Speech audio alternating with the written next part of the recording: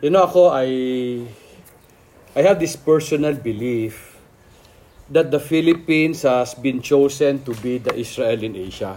Meaning, pinili ni God tayo to represent Him in this part of the world. Naniniwala ako na the reason why we became the first Christian nation in this region is because it's our destiny, hindi siya aksidente.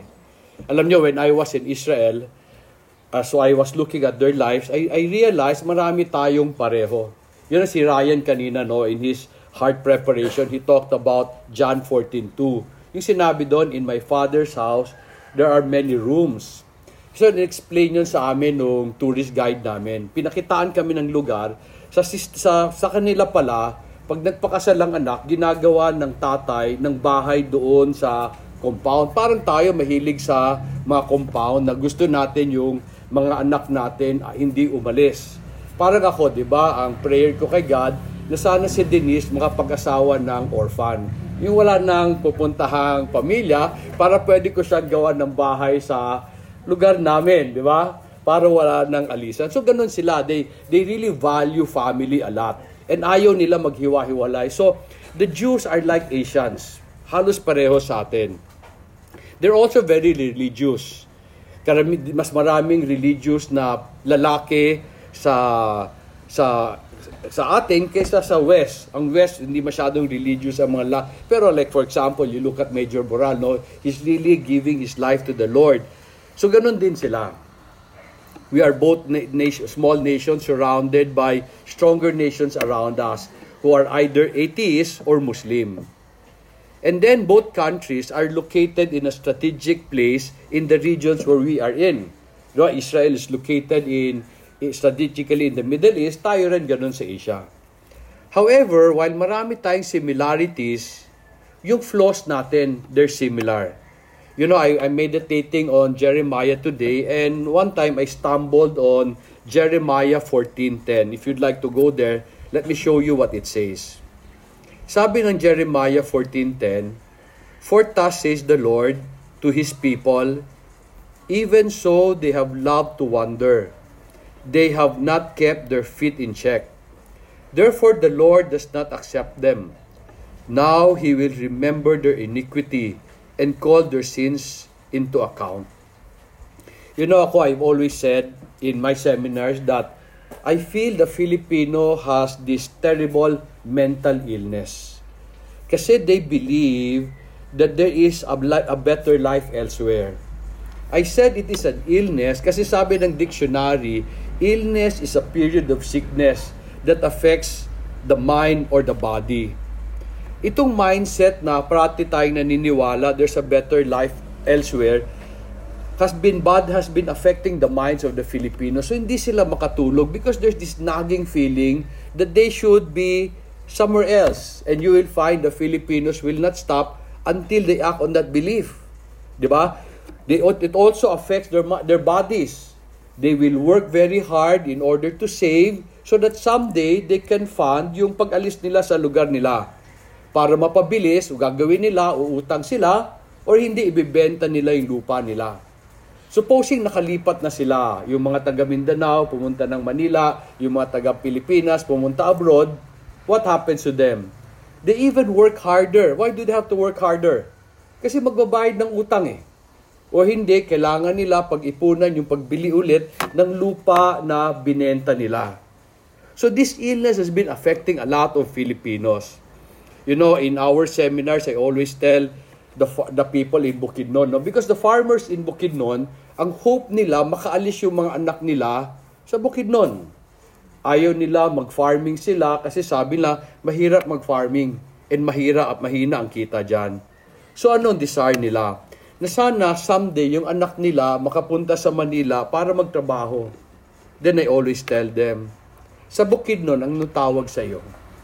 Tawag sa kanila landowner. Sa Manila, ano tawag sa kanila? Tawag sa kanila alila. Pagkatapos, they complain because you have to work 8 to 12 hours a day para kumita ka sa farmer. And ayaw nila yon. So they'd rather be a slave. Ilang oras trabaho nila? Doon 24/7. Pag nangailangan yung amo, kailangan ka gumising. And so this is the state of the mind of Filipinos. The Jews in the past, in the time of Jeremiah, are like the Filipinos today. We love to wander, and we cannot keep our feet in check. Pero the Jews had seen change. They have changed their ways since they became a nation in 1948.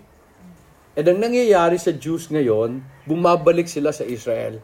They're the only country na yung tao nila, they're coming back from different nations of the world. They're not going out, they're actually coming back. So nagbago ng ways nila. You know ako, I made this message because I would like to convince every Filipino to stay put. So yung aking mga kaibigan dito, you stay put. Because the blessing we are looking for is here already. And it is in front of us. Let's pray.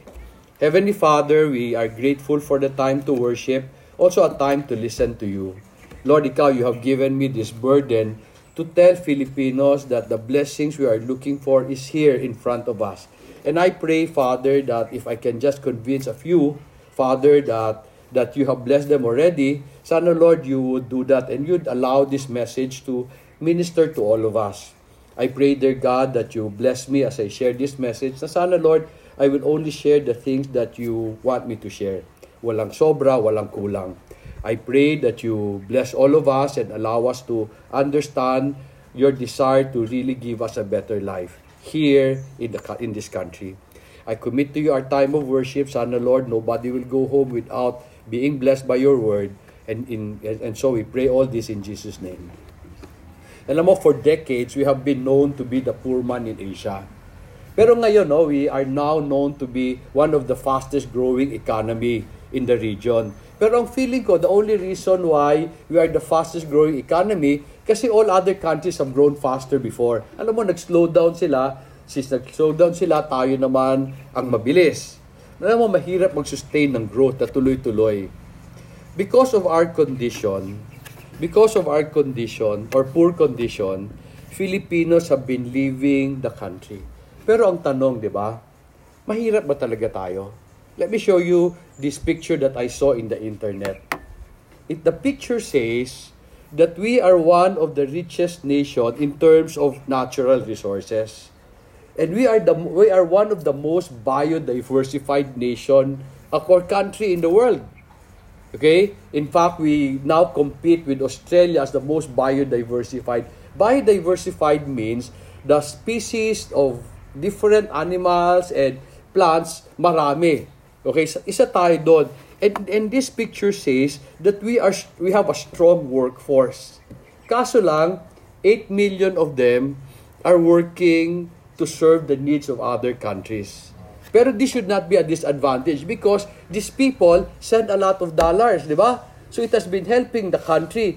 So ang tanong ko, if we are very rich in natural resources, if we are the most biodiversified country, if 8 million people are sending dollars to us to help us, then ang tanong, then why are we still poor?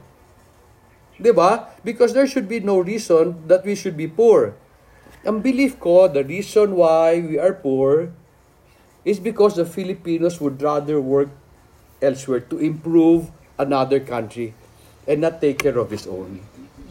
Many of those who are still around are also planning to leave one day to another country. And yung iba naman, yung ayaw umalis, ayaw magtrabaho kung maliit lang ang sweldo. So ginagawa nila, they wait for their OFW wife or husband to send dollars here. So kamusta? Yumaman ba sila? Hindi, ang SM lang ang yumaman.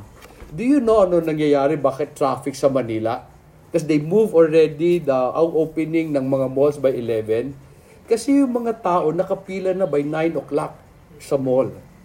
These are families of OFW kasi gagasusin na nila yung kinita ng pamilya nila.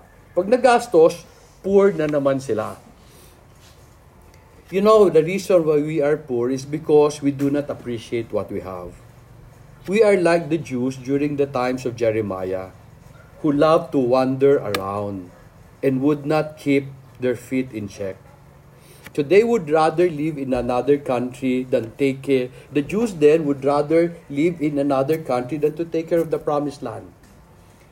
Because of their attitude, sabi ng Jeremiah 14:10 kanina, sabi niya, God did not accept them. And God made them accountable for the sin they committed. As punishment, God told Jeremiah that He will bring a nation from the north to destroy Israel and enslave its people. Pero ang tanong, what sin did the Jews commit when they wandered around? Para sa akin, it is important to learn from the mistakes of the Jews because today we are in danger of being enslaved by a nation from the north. Sino to? China. There's a very big threat today. You know, daming Chinese dito, di ba? Ang daming Chinese, they're working illegally.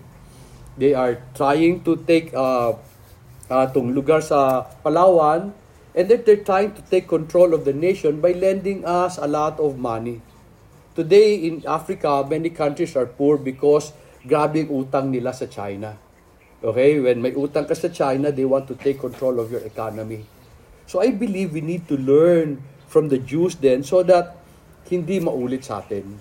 Pero ang tanong ko pa rin, anong kasalanan na ginawa ng Israel by wandering around? In the parable of the talent, we saw how the master of the 3 slaves got very angry. Remember that? He got very angry with the 3rd slave because the 3rd slave did not use the talent entrusted to him.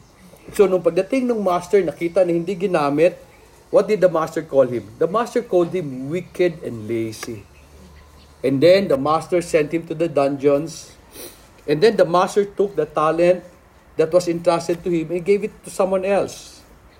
Pero ang tanong ko, anong kasalanan ng 3rd slave? Think about it. Anong kasalanan ng 3rd slave? So most people would say, hindi niya kasi ginamit kung anong binigay sa kanya eh.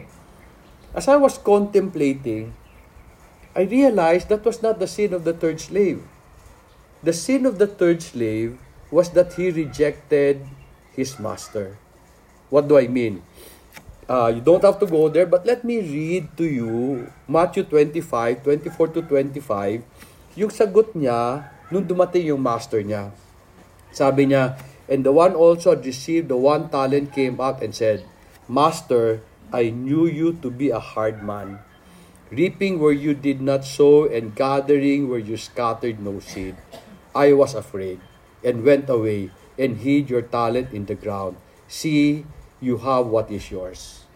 What was the sin of the 3rd slave? It was not that he did not take care of his talent. He actually rejected his master. Parang sinasabi niya, ayoko sa'yo eh. Kasi ayoko sa'yo, hindi niya inalagaan kung ano binigay ng master. Kung gusto pa niya dun sa master niya, inalagaan sana niya. So the reason why he did not take care of his talent was because he rejected his master. The Jews were the same. The reason why they did not take care of the land was because they rejected their God. They did not want to please the Lord, so gusto nila pumunta sa ibang Diyos. So napabayaan nila. We see this sin in Jeremiah chapter 2. Can you go to Jeremiah chapter 2? Let me read verse 10 to 13. Sabi ng Jeremiah chapter 2, For cross to the coastland of Kittim and see, and send to Kedar and observe carefully, and see if there has been such a thing as this. Has a nation changed gods when they were not gods? But my people have changed their glory for that which does not profit. Be appalled, O heaven, at this, and shudder, be very desolate, declares the Lord. For my people have committed 2 evils. They have forsaken me, the fountain of living water, to hew for themselves cistern, broken cistern that cannot hold water. Tama, no? Think about it. What other nation have rejected their God? Di ba, pagdating nila sa promised land, there were many nations that were established already. Pagkatapos, yung nations na yon, sabi ni God, destroy them because their gods are not true. And God showed them along the way kung ano na yung ginawa niya. They delivered them from Egypt. And then in spite of this, in spite of experiencing God, pinagpalit siya sa mga Diyos na could not even deliver their nation. Who among the world have rejected their God? Only two nations. Or maybe some. Israel and the Philippines. We have been rejecting our God. Sabi ko kanina, we have the same flaws as the Jews of the Old Testament. What flaw is this? The Filipinos have been leaving this country because we do not see the potential of what we have. But the main reason we are leaving the country is because we do not like how God has been treating us. Feeling natin, hindi niya tayo inalagaan. So we would rather be elsewhere. Live like they live and follow their gods. You know, a few weeks ago, I felt sad when I saw two women being married in Agusan by a bishop from a Christian church.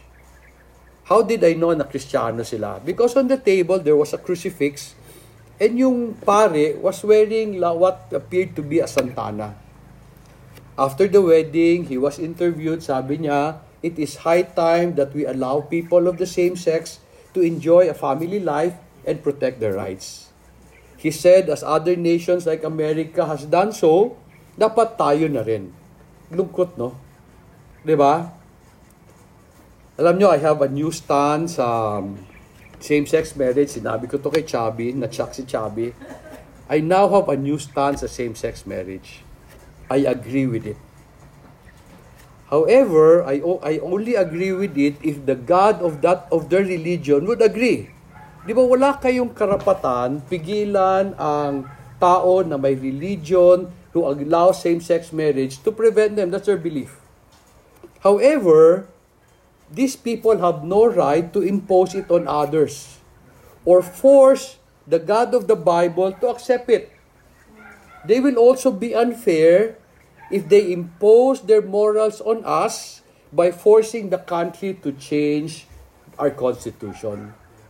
If your God believes in it, then go ahead. Wala tayong pwedeng magawa. Pero you should never force it on anyone because that is unfair. Alam nyo, our ways have become so distorted. We call ourselves Christians, but instead of following God in His way, we insist on doing things our way. Some of our leaders today are even opposing on legalizing the use of drugs. Bakit? Sabi nila, the other countries are doing it. Di ba sa Netherlands, allowed ang paggamit ng marijuana. And when we got the chance to go there a few years ago, talagang sa kalye naamoy mo. Because they legalize it. And we say, because they legalize it, dapat tayo rin. So we are poor, not because we are supposed to be poor. We are poor because we have been rejecting our God. And as a result, we have not been taking care of our country because we feel it is better to be elsewhere. Since you're in Jeremiah chapter 2, kindly go to Jeremiah 16, verse 12. You know, Jeremiah is a book about the weeping prophet because it shares all the burdens of the Lord, yung hinanakit niya. In Jeremiah chapter 16, verse 12, sabi dyan, you too have done evil, even more than your forefathers. For behold, you are each one walking according to the stubbornness of his own evil heart without listening to me. And ang masakit, we even have the yung kapal na mukha to call ourselves Christians. Audacity, okay. Audacity to call ourselves Christians. And we do not want to follow our God. And we always say, di ba? Kasi ginagawa na sa Amerika yan eh. Ginagawa na sa Europe yan eh. So these countries have embraced same-sex marriage. And gusto natin tayo rin. A few months ago, the gay community pushed a survey. I don't know kung nakatanggap kayo nun. They had a poll asking people kung sino nag-agree sa idea of same-sex marriage. And they were manipulating it. Bakit? Because one person can vote many times in one day. So one person can vote 1,000 times if you go into the website again and again. So it was a manipulation. Sabi ko kanina, we are destined to be the Israel of Asia. But what does this mean? Ano bang pabor ang makukuha natin by being so? Marami. Can you go to Deuteronomy chapter 4? Deuteronomy chapter 4 verses 5 to 8. Dito inexplain ni God ano ang grasyang ibibigay niya sa mga taong pinili niya. Let me read verse 5. Sabi niya, See, I have taught you statutes and judgment just as the Lord my God commanded me, that you should do thus in the land where you are entering to possess it. So keep and do them, for that is your wisdom and your understanding in the sight of the people who will hear all these statutes and say, Surely this nation is a wise and understanding people. For what great nation is there that has a God so near to it as is the Lord our God whenever we call on Him? Or what great nation is there that has statutes and judgment as righteous as this whole law, which I am setting before you today? Do you know the greatest contribution of the Jews to the world? It's their law. Most of the constitution were based on the Jewish law when they started. Unfortunately, as nations mature, they started to say those laws are wrong. So they started to change it. The British law was based on the Bible. The US law was based on the Bible. Do you know that Harvard was founded on Christian principles? And today, they don't even want to talk about the Bible. Like the Jews of the Old Testament, I believe we were chosen to possess this land, to represent the Lord in this region. So happy ako na andyan si Major Boral na doing all of this. Okay, because I really believe it's our destiny. To possess means to claim it for Him. Anong to claim it for Him? To remove the evil that has ruled over our nation so that we can worship the Lord. I'd really like to congratulate Major Boral for what he has done. Okay? I know in the past, dito sa Bukidnon, ang gulo-gulo na natin. And people will always insist. I've attended some of the rituals. And today, this man is changing their mindset. Okay, one man has been able to change this nation dito sa Bukidnon. So, major congratulations for what you are doing. Okay? God wants to bless us. But He can only do this if we obey His command. But before we can possess the land for the Lord, what must we first do? Before we can possess, first you must stay put. You must stay put and work the land so that He can bless us with abundance. Why are we poor? Because people have been abandoning their land. Ayaw nila trabahuin yung lupa nila. Sabi nila, pangit. Pero while we call ourselves Christians, most Filipinos resent being born a Filipino. So they would rather have another citizenship. Marami sa atin, dual citizenship. And I ask why? Ang sagot nila, to protect ourselves from what? If God has found favor in you, He can protect you anywhere else.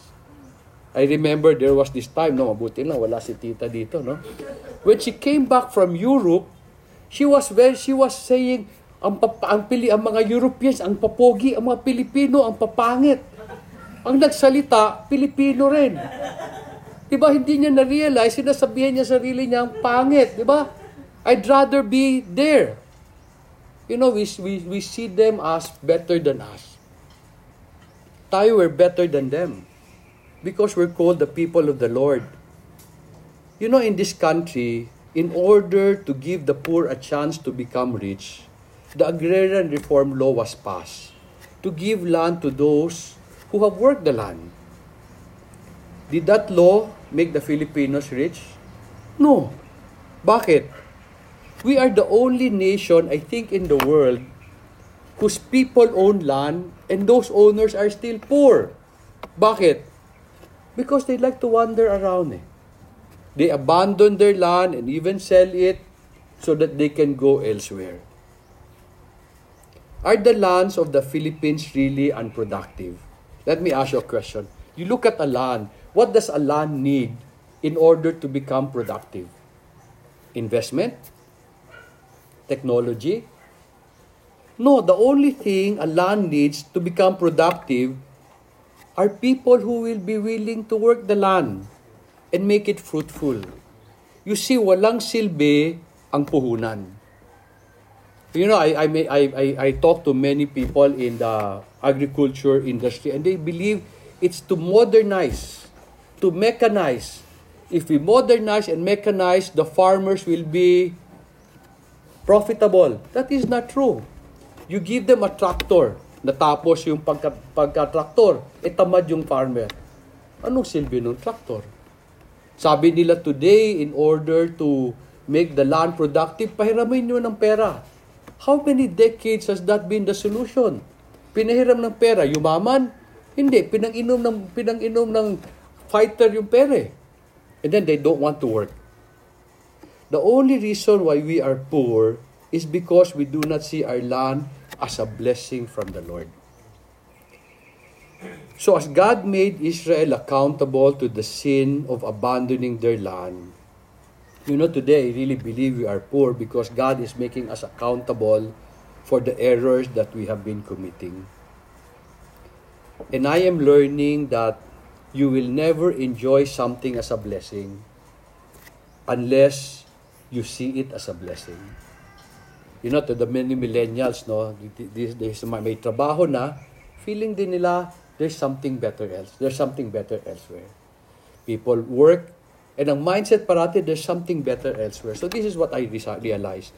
You will never enjoy something as a blessing unless you see it as a blessing. When you abandon it, kailangan mo makipagsapalaran. Especially those who sell their land and go to another country. Now, why do I say makipagsapalaran? Kasi hindi ka masigurado kung magsasucceed ka. At least sa lupa mo, sigurado kang makakakain ka. Okay? If you work your land, siguradong magsasucceed ka. When you move to another country, you go there to serve their people and worship their gods. You are considered a second-rate citizen and will be treated as their slaves. Does this sound familiar? Di ba ganun tayo? When we go abroad, when we go to other countries, ano trabaho mo doon? Di ba? Alila nila. Okay? But what will happen to the land that they abandon? Can you go to Ecclesiastes chapter 6? Ecclesiastes chapter 6, verses 1 and 2. Si Solomon ang nagsulat nito, and he was talking about a man who was blessed. Sabi sa verse 1, "There is an evil which I have seen under the sun, and it is prevalent among men. A man to whom God has given riches, wealth, and honor, so that his soul lacks nothing of all that he desires. Yet God has not empowered him to eat from them, for a foreigner enjoys them. This is vanity and a severe affliction." Sabi dito, it is evil to see this. The Hebrew word for evil is rawaw. It means that it is bad, unpleasant, wrong, and miserable. It is a miserable to see a stranger enjoy the wealth and riches that God has set aside for you. Di ba? Yung para sa'yo, iba nag-i-enjoy. Di ba? That would be a miserable experience. Pero bakit nangyayari yon? Because we don't take care of our land.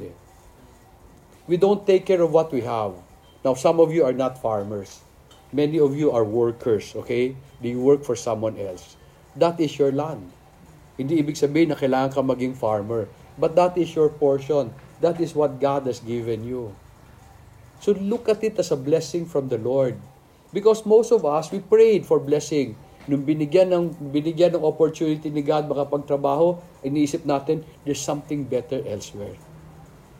Okay? If you have land, take care of your land. If you don't have land, then what you have today is your portion. That's the land that God has given you. Pero many people will say, no, that I don't know how to take care of that land. I don't know how to take care of what I have. Parang si Kuya, no, na-realize ni Kuya, marami siyang kailangan pag-aralan. And this is the reason why we need to go to God. Why? I saw this verse in the Bible recently, and it's an amazing verse. Look at Isaiah 28.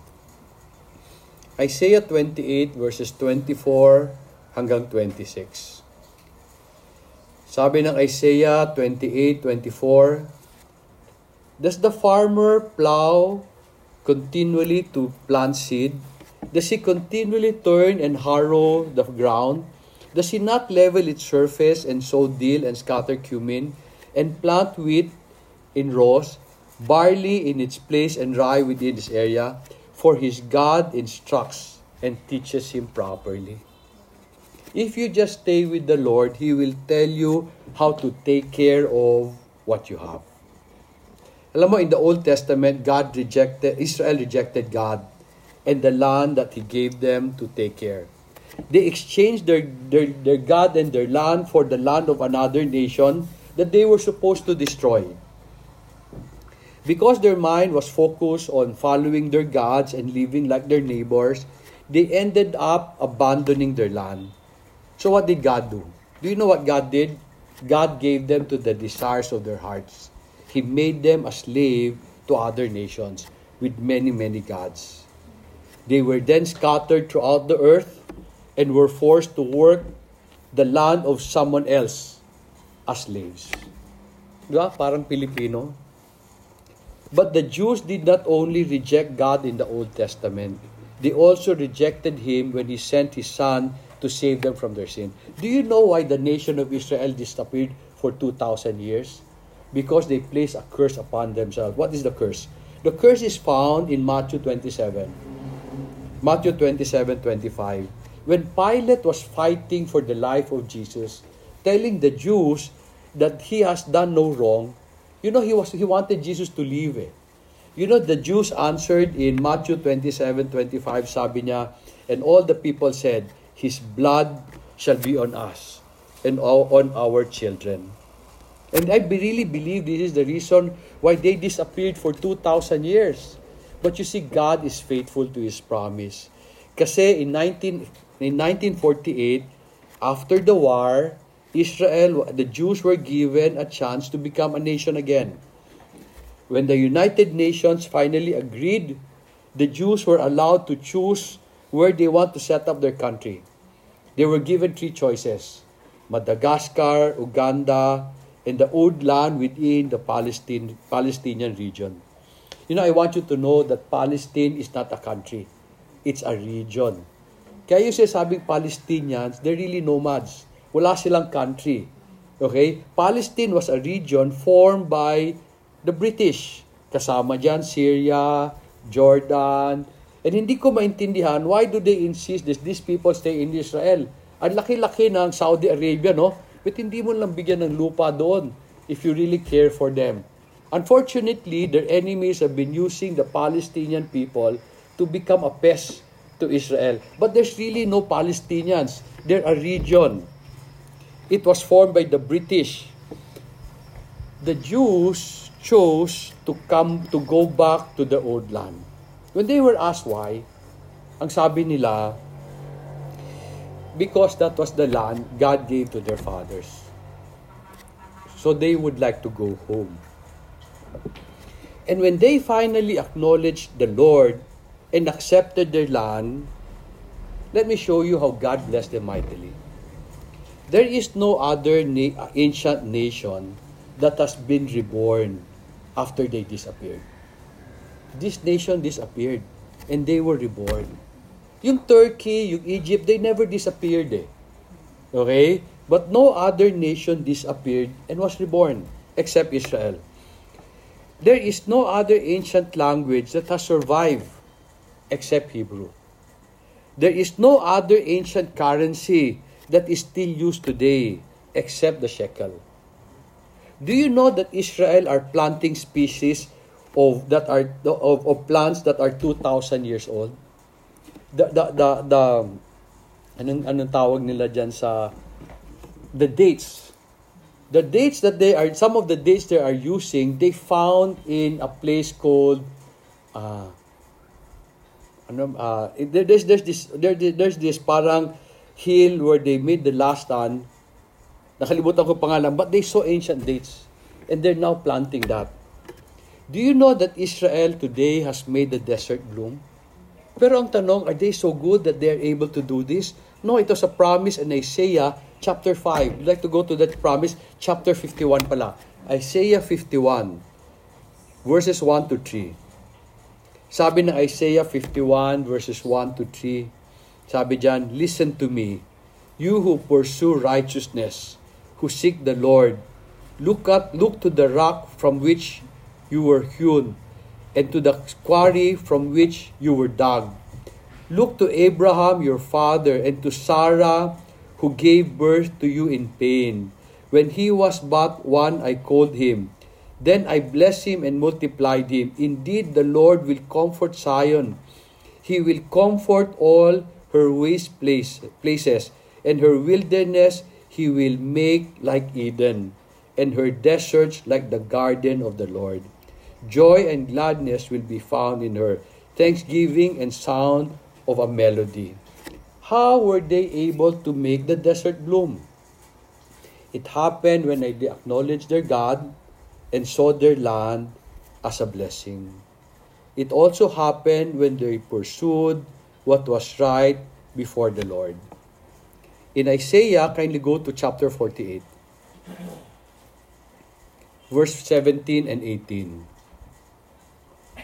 Sabi dyan, for thus says the Lord your Redeemer, to the Holy One of Israel, I am the Lord your God, who teaches you to profit, who leads you in the way you should go.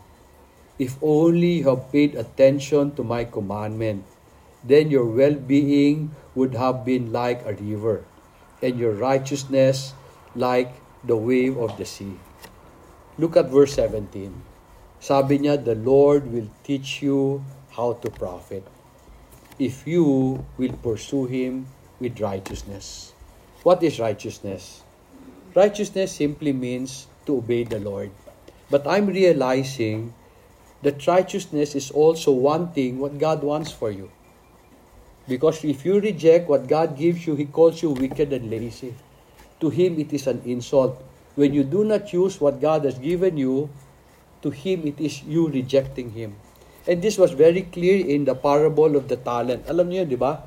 That sabi ng parable of the talent that God has entrusted all of us with talents according to our abilities.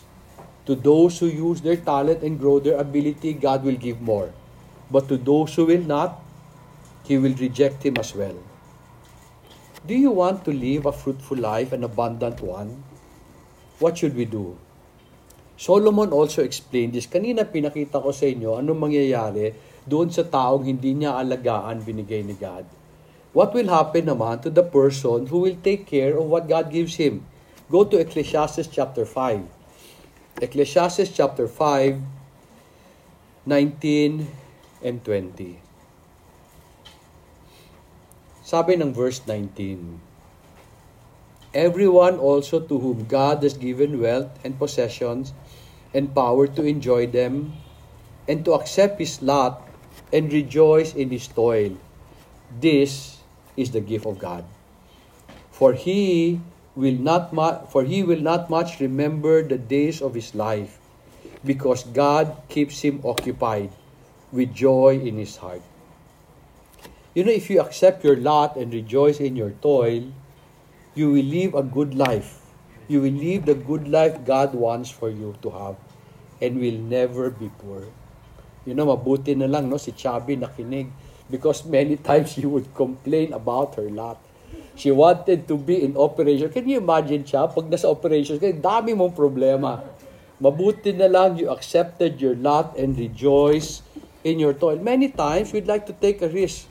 Go somewhere else. That's a risk. Hindi ka sigurado anong mangyayari doon.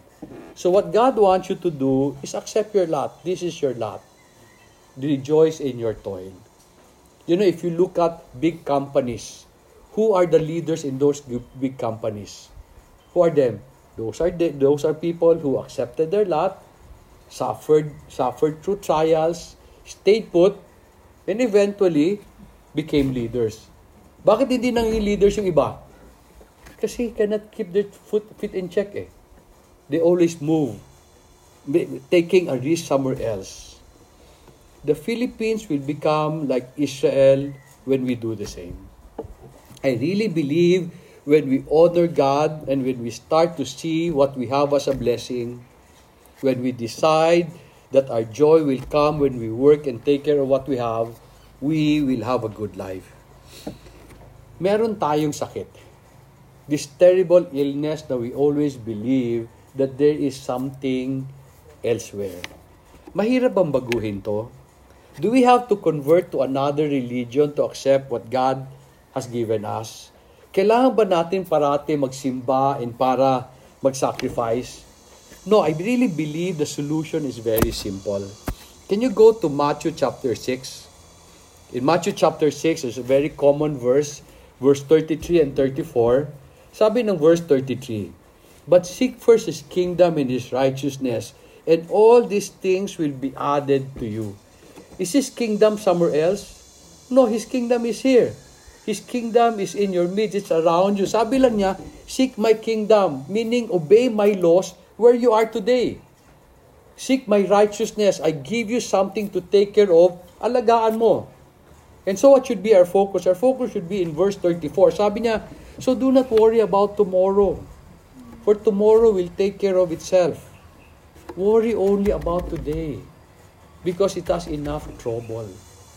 If you only worry about today, whatever the condition of your land is, that will become better. What benefit would we gain if we just focus on our today? I'll read Ecclesiastes 5:20. You don't have to go there. Sabi doon, if you accept your lot and enjoy your toil, sabi ng verse 20, for he will not much remember the days of his life, because God will keep him occupied with joy in his heart. Recently, I also discovered something very, very important.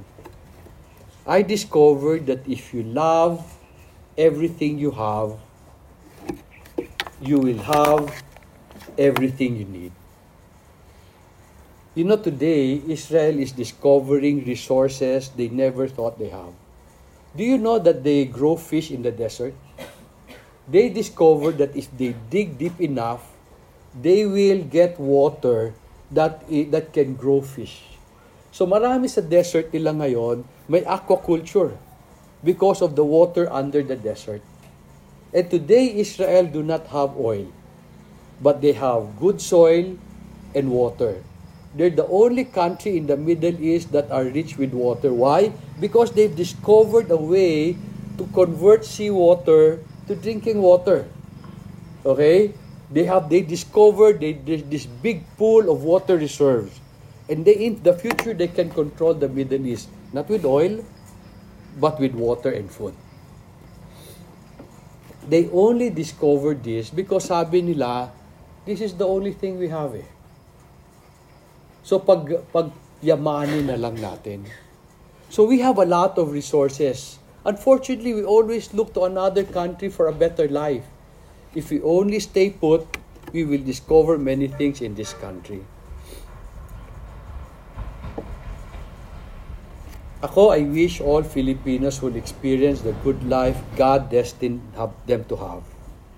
When He made us a Christian nation, He wanted us to live a fruitful life. He has reserved this for us. He wanted us to show the whole of Asia that He is good, so that they too will consider His ways. Let me end with Jeremiah 25 verse 4 to 6. Sabi dyan, Jeremiah 25 verses 4 to 6. Sabi, and the Lord has sent to you all His servants, the prophet, again and again. But you have not listened nor inclined your ear to hear, saying, turn now everyone from his evil ways and from the evil of your deeds, and dwell in the land which the Lord has given you and to your forefathers forever and ever. And do not go after other gods to serve them and to worship them. And do not provoke me to anger with the work of your hands, and I will do you no harm. Many people have left for another country. I wish you would stay. Diba? So that you can enjoy the blessing reserved for us. Not all of you have land, but you have work. You also have the opportunity to have a good life. So in your work, in whatever you're doing, seek first His kingdom and His righteousness. Seek to obey His commandment and enjoy what you have. And you will never be poor. Let's pray. Heavenly Father, we are grateful for the kindness of your word. Grateful also, Lord, that you tell us today that you want to bless us where we are today. Sana, Lord, we will become a people who would accept our lot and rejoice in our toil. Sana, Father, we will continue to represent you to the people around us. Can you use our work? Can you use our land? Can you use our business to show your glory? And along the way, Lord, I know you will allow us to experience a fruitful life. So, Lord, we'd really like to thank you for the blessing that you have given us. Allow us to be able to honor you with the things we do. We thank you again, Lord, for this day of worship. In Jesus' name we pray.